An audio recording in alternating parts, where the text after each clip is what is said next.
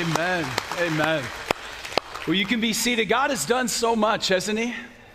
I mean, you think about what we just sang and who he is, and this reality that we have a God that we can look to and say, if you do no more, you've done enough. Because of who Jesus is, what he's done for us, we have all that we need in him. He is sufficient and he is worthy of our praise. And that is a choice we make, amen? To say, God, you are worthy, you are good, you are faithful. I will worship and praise you for what you have done and even what you are doing. It's so good to be back over the last week or so, to just see God's hand on Pathway, to be able to celebrate all of the ways this summer God has moved and worked. Hasn't our staff and the speakers been awesome? It has been such a great song. I'm so thankful for what God has done in and through them, and to see the amount of engagement and fruit. I mean, we've had almost 30 salvations in the last 30 days. There was a moment where I was like, yeah, let's give God honor and praise. If you didn't know, I was gone for a few weeks, mission trip and then a time of renewal. And as I'm watching, these salvations, I'm going, man, I need to take a break more often. I mean, how great is that? Like what God is doing. And we've got people signed up for baptism. And it is just so exciting to see God's hand on his church and what he is doing. He gets all the praise and the honor and the glory. Amen. And so as we enter into his word today, we're in this series called Generations. What does it mean to follow by faith?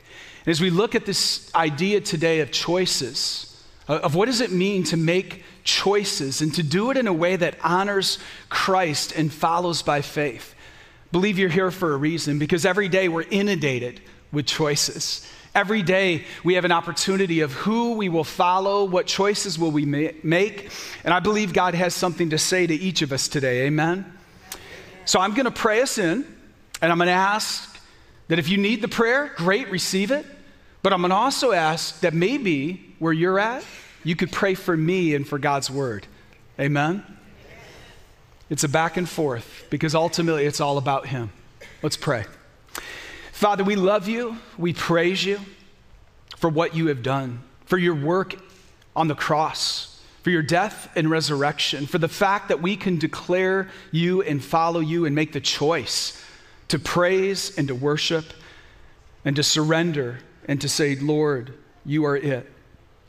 Father, as we enter into your word, I pray that you would be revealed in and through your scriptures. You know what each person online and in person is carrying today. I pray they can lay it down and let go and allow you to be their lifter. Father, I just ask that you would do a mighty work and allow us to choose you above all else. We thank you. In Jesus' name, amen. So we enter into this message and into his word about choices. Tell your neighbor it's time to make some choices. Now turn to the other neighbor that wasn't your first choice and tell them it's time to make some choices. If you're that second neighbor, they love you too. We are so glad you are here as well. We do. We have choices, and it's time to make some in a way that maybe is different than what we're used to. You've probably seen the same studies I have, that on average, it's believed that we make 35,000 choices a day as an adult. Now, some of them are intuitive, some of them are subconscious, some of them we're not even aware of, and that's why it's so important. If we're making 35,000 choices a day, that we have to be in alignment to something bigger than ourselves if those choices are actually going to line up with what God's will is and his plan for our lives. Amen? And that's why his word is so important. If you have your Bible today, and if you don't have one, there's some in the chairs around you. If you don't own one, take it. It's a gift from us. We'd love for you to have that. If you have yours, great. If it's on your device, great. It'll be on the screen too. We're in Hebrews chapter 11. And in verse 23, it says this: by faith, can you say by faith? By faith. By faith, which is what this whole series has been about. By faith, Moses, when he was born, was hidden for 3 months by his parents, because they saw that the child was beautiful, and they were not afraid of the king's edict. If you're taking notes, which by the way, we supply these at pathwayvb.com/FYI, if you want to follow along that way. If you're taking notes, the first thing we want to look at here is this reality that we need to make the choice to identify with Christ over culture. You see, it's said that they, by faith, the parents, made a decision to choose to protect the child, the one that they saw as beautiful. And we need to be reminded that in Psalm 139, it tells us very clearly that there are no mistakes. That regardless of how we've arrived in the world, that there is a God who shapes and fashions us in the womb. And he sees us as created in his image. And we need to be sometimes reminded of that, and even reminded of that in those hard days of parenting. Anybody? Or grandparenting? And so the parents actually saw in their child the beauty, and they didn't allow the culture around them to actually begin to get in the way. You see, when it says that the king, Pharaoh, had an edict, that edict was because in that moment in time, the Egyptian empire was being threatened in their mind by the people of God, the Israelites, who were growing and multiplying. And as they grew and multiplied, he put out an edict that we're going to kill the males before age 2. Can you imagine? And so when we read that word edict, there's a lot more to it. There's actually a law that is coming against the people of God, and the parents make a choice for God, Christ, over culture. It's interesting what happens because they set in motion for the next 40 years a difference that is made in Moses' life. It positions their choice for him to be prepared, for him to be educated and rescued and saved for the very assignment that God had for him. One choice, 40 years, and multiple generations after that. Don't think for a moment, parents and grandparents and those of us making decisions, educators, for the next generation, that your choices can't make a difference. Because by faith, they absolutely can. Now, when you think about what would that look like today, you have a culture then that was literally trying to kill the people of God. I wonder if we're able to look around and realize how much our current culture is anti-Christ. That actually there are days where when we look at the risk, we may be going, is it worth the reward? Can you imagine the parents asking the question in that day and age, is it worth the risk of being caught to protect our child? Is it worth the risk? Is there actually a reward that will be ours? And we need to know that the greatest rewards in the kingdom of God come when we obey him. When we obey him, when we do what he shows us, when we do his will, there is a reward that comes with obedience, a word that most of us left in childhood with disdain and we don't like. Can you say the word obedience? Can you say it like it could be a good thing in your life and walk with God? Let me hear you say the word obedience. You see, they sensed that God was saying, this is what you need to do to protect your child. They obeyed him, even though it was risky, and there was a great reward for them and even for us today, as God used, as you'll see, Moses in such a mighty way. What does that mean for us to look around at the culture around us and realize, as many of us know, we're in a cultural battle in our country and in the world? That there are cultural wars, that there are things warring against the people of God. Politically, we see it, and it's going to be ramping up in the days ahead because we're in an election cycle. That there are things being pressed on us in society, right? It's things like, how do we view ethnicity? How do we view economics? How do we view identity? How do we view sexual morality, sexual identity? All of these things right now are incredibly confused in our world. Can we acknowledge that? And in that, there's a culture that underneath these battles and wars is anti-Christ, anti-God, and in many ways, we would say anti-biblical truth and values. So are we willing, as his parents were, to look at that and then look to God and say, we will choose Christ over culture? It's worth the reward to obey him. Amen? So as all of these things press in and war against us and the people of God, it's interesting how stories have so much more to say than sometimes we see at surface value. Let's go to Acts chapter 7, a recounting of this moment with Moses. It says in Acts chapter 7, verse 17, "But as the time of the promise drew near, which God had granted to Abraham, the people increased and multiplied in Egypt, until there arose over Egypt another king who did not know Joseph." So this king, this ruler, did not know the people of God, did not know Joseph, did not know that God's hand was on them.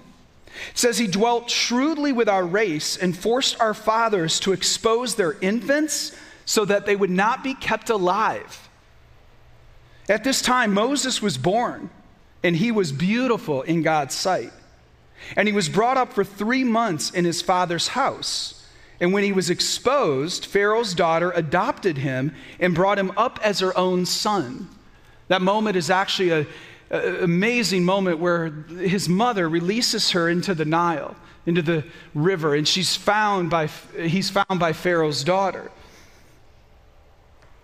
Then she's invited to nurse him and to raise him. I mean, you have to know, when we take a step of faith and obedience, God has an amazing way of continuing to order our steps and provide. Amen? And so verse 22, "And Moses was instructed in all the wisdom of the Egyptians, and he was mighty in his words and deeds." His name actually was given to them by the Egyptians, and in Hebrew, the closest we can draw from his name in Hebrew is Mashah, which actually means to draw out. The Egyptian equivalent actually means son. It's interesting if you think about the combination of that here's Moses, the one drawn out, that's a son, and he leads the people out of captivity, out of a fallen culture. What does Jesus do? Jesus is the son that draws us out of a fallen world and cultural captivity. Can I get an amen? Moses is a foreshadowing of what Jesus would do and why we choose him over everything else. Now, in the New Testament, they were faced with the same thing we are, right? They were faced with all of these choices of a culture warring against them that was trying to partner with them and pull them sideways, backwards, and away from God and away from the plans that God had for him and for us today. And so it's actually in 2 Corinthians 6, verse 14 through 18, that the Apostle Paul says this to the church, and I believe to us today. Listen to what he says. "Do not be unequally yoked with unbelievers. For what partnership has righteousness with lawlessness? Or what fellowship has light with darkness? Yes, we're to be a light in the darkness, but we're not to be partnered with it." Amen? "What accord has Christ with Belial? Or what portion does a believer share with an unbeliever? What agreement has the temple of God with idols? For we are the temple of the living God." Let that sink in if you're a believer in Jesus Christ. That we are the temple of the living God. As God said, "I will make my dwelling among them and walk among them, and I will be their God, and they shall be my people. Therefore go out from their midst and be separate from them, says the Lord." Say separate. "To be separate from them, says the Lord, and touch no unclean thing. Then I will welcome you, and I will be a father to you. And you shall be my sons and daughters to me, says the Lord Almighty." It's incredible to think about what this means, isn't it? That there's a God that says, I want you to come out and be separate. I want you to listen to my voice. I want you to choose me over the culture around you, over the noise, over everything that is warring against my very plans for you, for my church, for my kingdom, for the world around you. God is so good. And he invites us to that. And so what does that mean? Well, it means that to turn down the noise of life, right? To turn down the noise means that we have to make choices about how we allow things, and this is a smartphone. Most of us have one. If you don't, you're on the right track probably. And it's with these that often the world creeps in, that things begin to get in our heads and in our hearts and in our minds, and we begin to hear and compare to the voices of the world and to things that are not lining up with his truth. It's amazing when we begin to make the choice to say, God, how do you want to redeem this technology? How do you want to use this in my life? How do I turn down the noise so I can hear you? Many of you know that I am not afraid to say I'm a beach bum, and I love to go to the beach. One of the reasons is I love the sand, the sun, the water. I love all of that. But it's also oftentimes the place where God meets me, where the noise of everything else is turned down, and I really can begin to hear his voice. As we've been going through this summer, we've had a summer study, Experiencing God, on Wednesday nights. It's amazing what the Lord has done. There's still more than 100 people coming every Wednesday night, a part of that. The engagement is unreal what the Lord is doing. And we're all hungry and thirsty and saying, God, we want to hear your voice. We want to follow you. We want to make the choice to do what you're showing us. It's actually in that study that Henry Blackaby, the author of it, says this. He says, God doesn't, sorry, wrong quote. He says, God speaks by the Holy Spirit through the Bible, prayer, circumstances, and the church to reveal himself, his purposes, and his ways. I want to just sit in this for a minute, because this is significant. If we're going to choose Christ over culture, we've got to be able to hear from the Lord. And what he's saying is there's 4 primary ways that God speaks to us. First and foremost is the Bible. It's the scriptures. Then through prayer, through the prompting of the Spirit, maybe in others or in our own prayer life, we begin to hear from him. Through the church, which may mean that you're hearing from God right now in this moment during this service. But it also might mean that the church, we have to remember, isn't a service. It's not a building. It's the people of God. It's the wise counsel that you may actually talk to somebody full of wisdom and the Holy Spirit, as Scripture says, who says, hey, here's what I think God's saying, and it begins to line up and confirm. This is why we need each other and shared discernment. And then fourth, circumstances. Now, on the left side, that's intentional. That's actually really probably in many ways, at least the Bible at the top should be the primary focus. And then we have these other 3 that should line up. But how many of us know that it's on the right side that often we spend most of our time?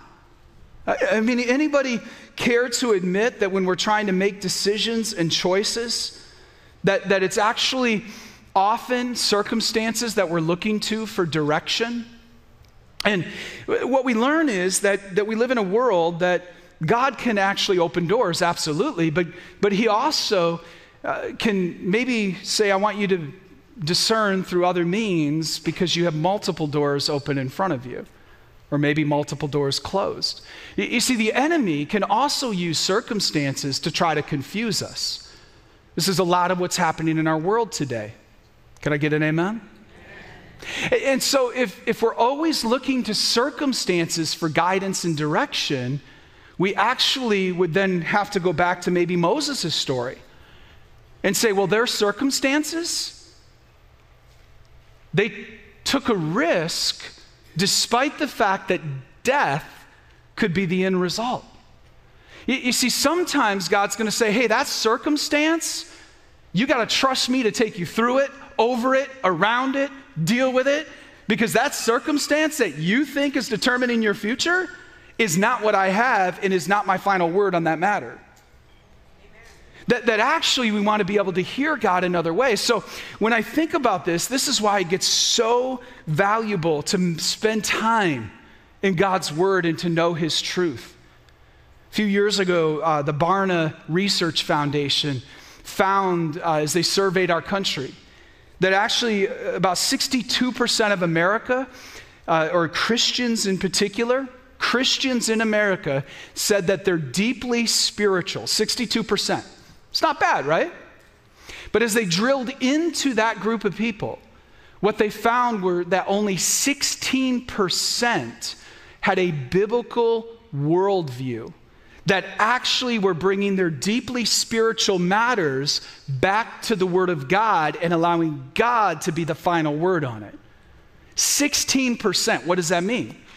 It means that much of American Christianity lacks a word view. Woo, church. Right?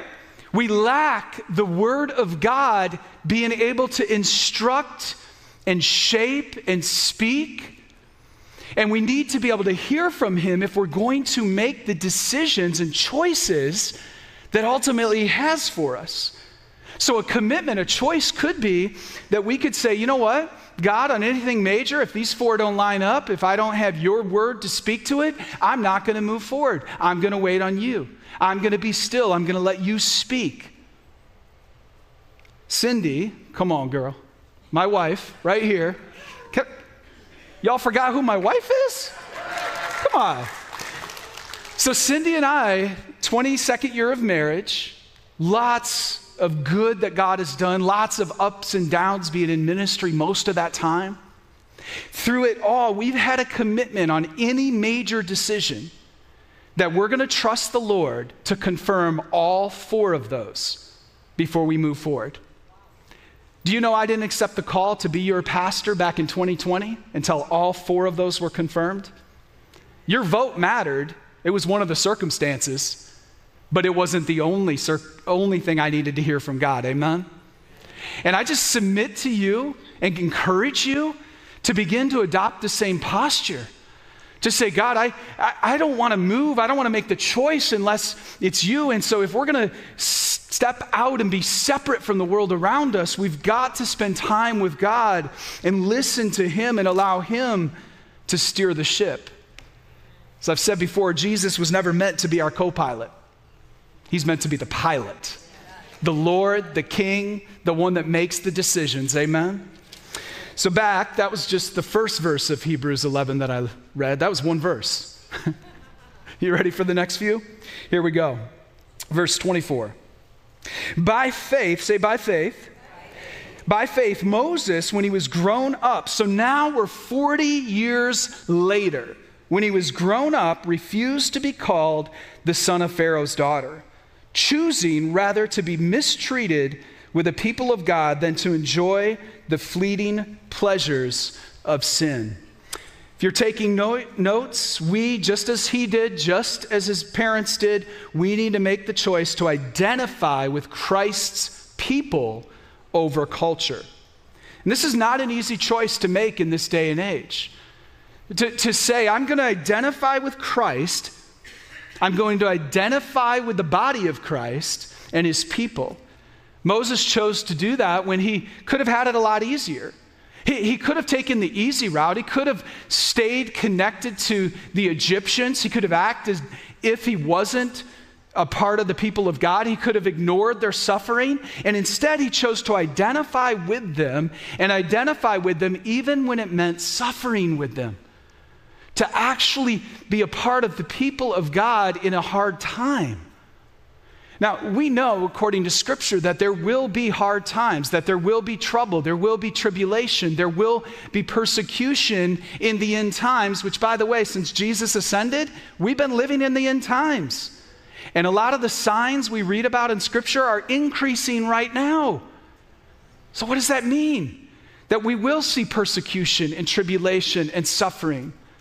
And this right now is something we have to be willing to identify with Christ and his church and his people, even when the culture has said it's no longer popular to be a Christian. Have you noticed? I mean, in some ways here in Vera, we're blessed. On the Treasure Coast, Florida, we're kind of still in the Bible Belt. But there's still a lot of people, even around here and across our country, where it's no longer culturally acceptable or cool to identify as a Christian and as a part of Christ's people. Should we be surprised? We shouldn't.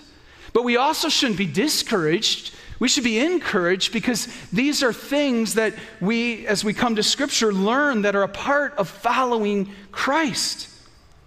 Now, as Moses made that choice, he would spend 40 years in the desert.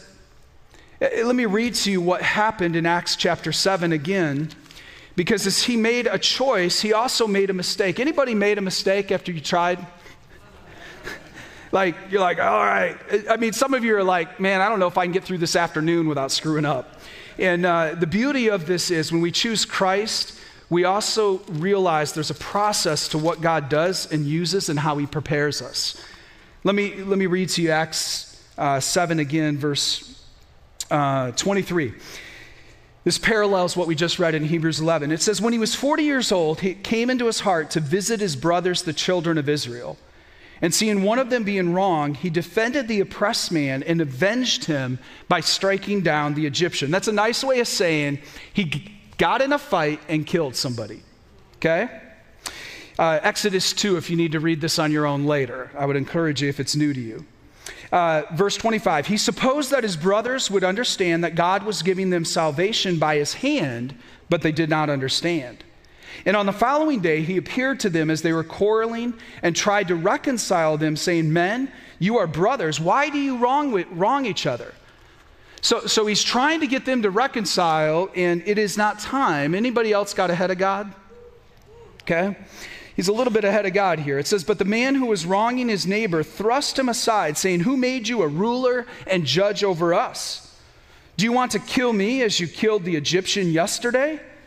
At this retort, Moses fled and became an exile in the land of Midian, where he became the father of 2 sons. What does that mean? As he chose to identify with Christ's people of a culture, he also took things into his own hands and made a mistake. As he made that mistake, he got ahead of God.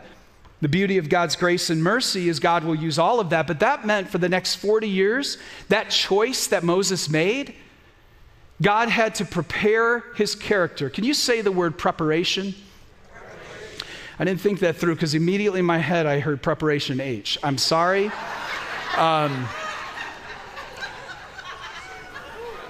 Just letting you in on my life a little bit. You're like, man, this is why we need to pray for our pastor. Preparation is part of God's process. You see, God took Moses into the wilderness, and for 40 years, he learned how to be a parent. He learned how to shepherd. He learned how to develop a heart that was soft to hearing from God, in order that when it was time, he could be led by the Lord to deliver the people, because the process needed preparation. And for many of us, this is the word you needed to hear today. That you've made choices, now you need to come back to God. You need to allow him to make sense of them, to speak into them. Maybe some of them were right, maybe some of them were wrong. Maybe you've made a terrible mistake, and there's a God who says, I want to welcome you with open arms. I want to meet you with my grace and mercy, because I'm not done with you. But in the not being done, he has work and adjustments he needs to do in your heart, in your head, to bring all of that into alignment. Part of my time away was reading and reflecting, journaling, spending time with the Lord. I think I read around 7 books over that few-week period. And in that, I journaled and spent time. I spent time with my family. I went on a mission trip to Uganda. It was incredible. But the last 10 days or so was a lot of time of really just saying, God, what are you needing to do in me? And I'm going to tell you, God slapped me upside my head multiple times. You ever been slapped around by God? Right? It's always in love, because he's good and he has more for us. But in many ways, God brought me back to things that I hadn't obeyed him on in the past, that he's saying, hey, it may seem little, but I need you to obey me on this. Hey, here's an area where I want to adjust, and I need to give you new boundaries. I need to give you new priorities. So I'm just telling you, as your pastor, I know God's entering me into a time of preparation for what he wants to do next. And I believe if he's doing it with me, he's going to be doing it with us. That there's a time of preparation of choosing Christ and his people so that we can begin to really say, God, what do you need me to do? How do you need me to adjust to be ready to really follow you? He sees our possibilities. He sees our potential. That's what he saw in Moses, and I believe he wants to understand he sees in us. Pastor Chris Hodges, an author, says this: God doesn't see what you are, but what you can become. He doesn't see actualities, he sees possibilities. Your Creator sees greatness in you that you don't even see in yourself. So isn't that good news today? You see, when he puts his Spirit inside of us and says we're the temple of the living God and the Holy Spirit is there, that's the greatness he sees inside of us. And he wants to bring that out more and more as we follow him, as we make the choice to say Christ over culture and Christ's people over culture. As we look at this, there's one more verse in Hebrews 11 that we'll cover today, verse 26. It says, he considered the reproach of Christ greater wealth than the treasures of Egypt, for he was looking to the reward. Can you say reward? Reward. He was looking to the reward. He wasn't looking to what the world could offer him. He wasn't looking to the things that were in front of him circumstantially, whether positive or negative. He wasn't looking at the fact that to identify with Christ and his people meant he may suffer. He was looking to God and to the reward, and he chose Christ over it all. The invitation is the same for us today. And as we think about that and what it would look like, there's no doubt that there's implications, right? We've got to be able to raise our gaze. You know, we have things that enter our line of sight, things all around us. And the question becomes, as that verse said, is the treasures of the world getting in the way of the reward and the treasures of heaven? As some of you have heard me say over the last few months, I've been praying in 2023, God's laid it on my heart that the treasure of the treasure coast would be Jesus. And I wonder what that looks like for us to pray that way, to be thankful for everything around us, everything that God has blessed. And I mean, y'all, we live in paradise. It's amazing. But how do we raise our gaze beyond that and say, may it begin with me, that my treasure would really be Christ above all else, that he would be our reward, that he would be the one that, whether there's a risk, whether there's things that may come with following him. I mean, here's the deal, right? To follow Jesus, you may have people that think you've lost your mind. You may have coworkers that no longer want to identify with you. You may have people in your circle that you're the light and that light is too bright. Have you noticed the world trying to find the dimmer switch on the light of Jesus lately? Trying to darken things. Y'all, we got to turn it up. We got to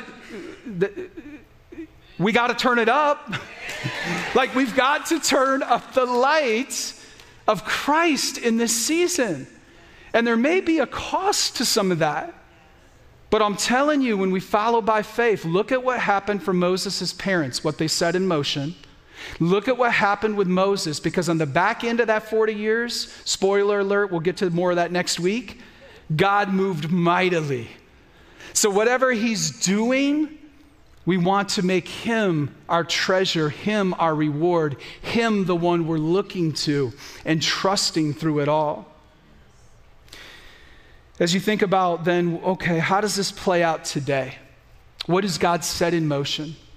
In the New Testament, we're going to turn there and we're going to just look at two things that allow us to make the choice to identify with Christ. If you're taking notes, we make the choice to identify with Christ through baptism and through communion.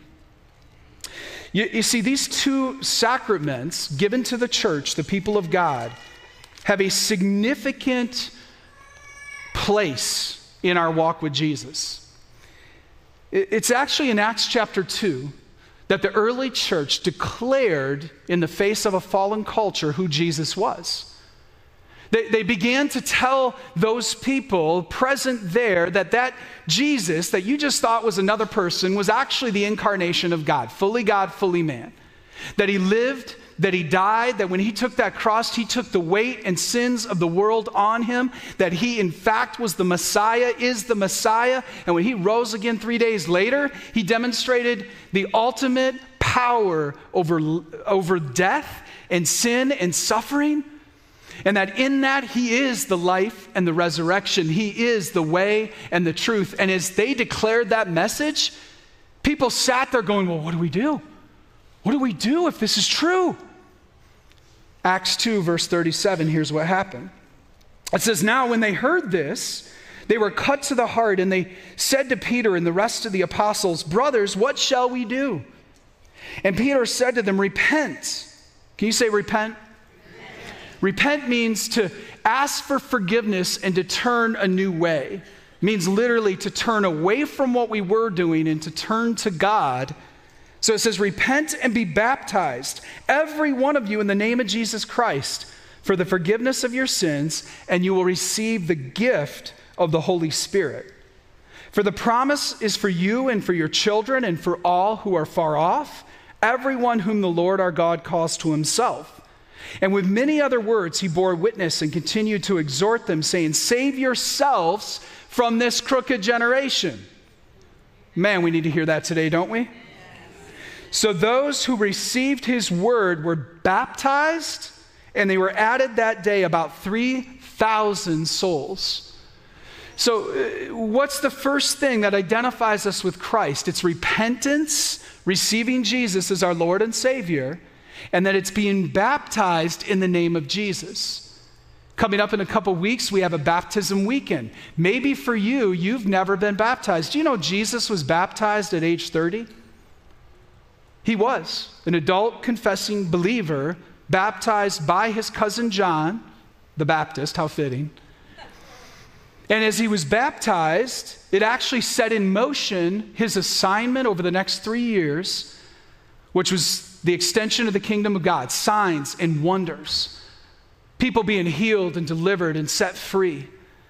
And then he took the cross, was resurrected.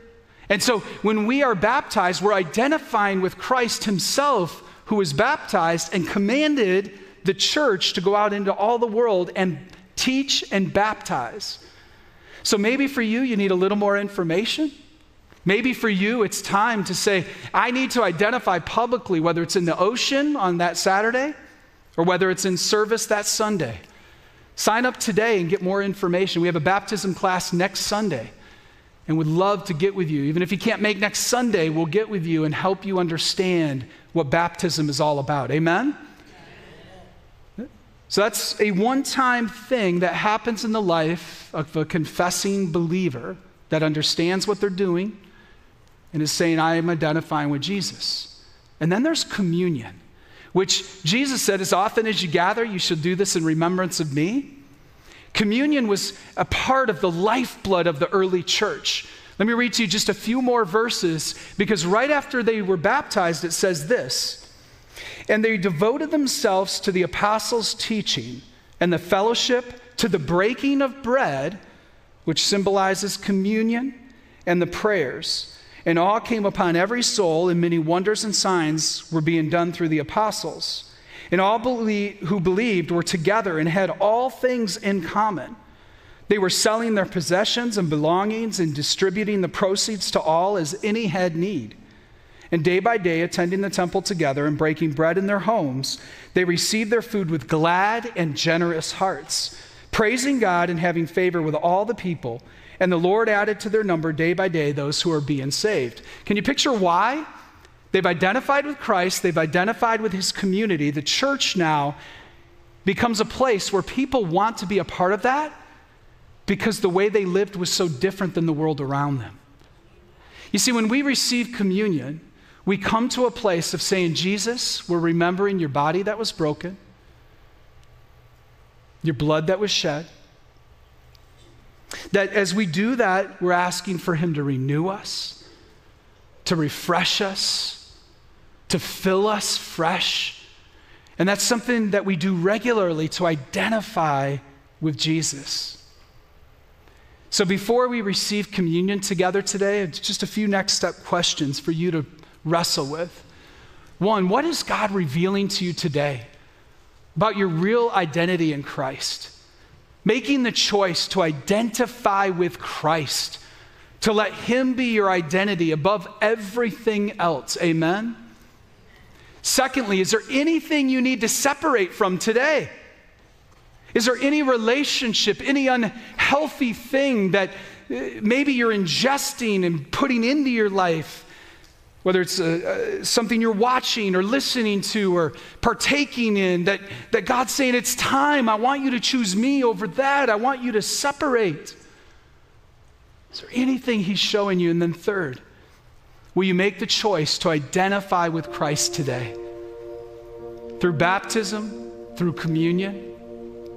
And so as we go to the communion table figuratively this morning, I want to just invite you to pull out the elements. If you don't have them, you can just put your hand up. If you're online, hopefully you've had time to find something, to find bread or juice or cracker.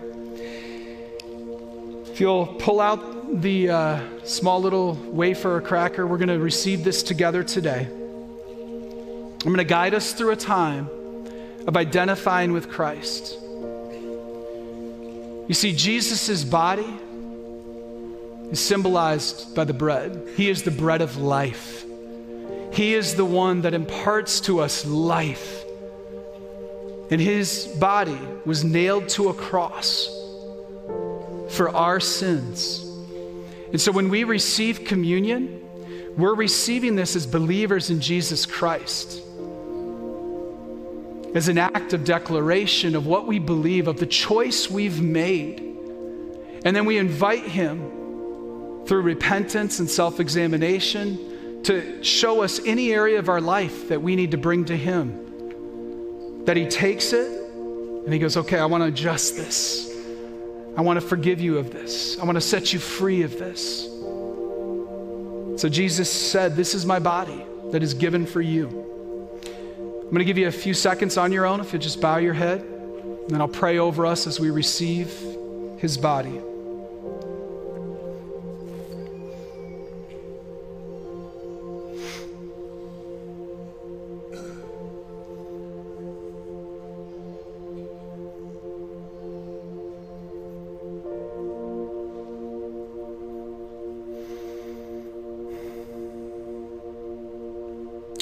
Father, I thank you for your body, the bread of life. I thank you that you chose us first. And as we come to you now, we ask for forgiveness. We ask for grace and mercy. And as we receive this, we could affirm that you are our life, that we are choosing you over everything around us that is wrong. You may receive his body in Jesus' name.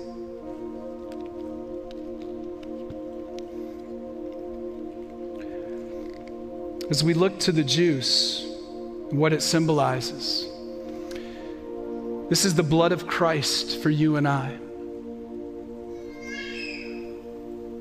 Jesus' blood was shed. He is the atonement for our sins. You and I can try to work our way out of our problems. We can try to work our way into heaven. And none of it will ever amount to anything. That it's actually in that place of realizing that we can't, but Jesus can. That it's his blood that covers us. His blood that empowers us by his grace to follow him. So I'm going to give you, again, a few seconds just between you and the Lord to thank him for what he did for you on the cross. And then I'll pray over us.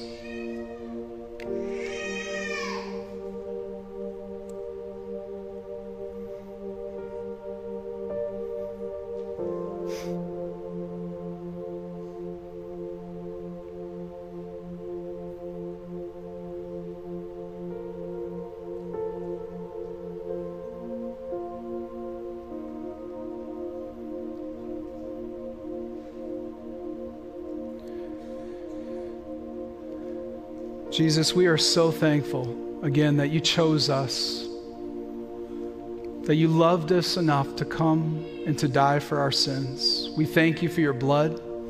There is power in the blood of Jesus, power to forgive us, to wash over us, to live for you. And Jesus, today, as we receive and remember your blood, we choose you over everything around us. I pray, Father, that you would just wash over us, that you would empower us to be a people that would continue to choose to follow you. Jesus said to take this cup in remembrance of him. You may take it now.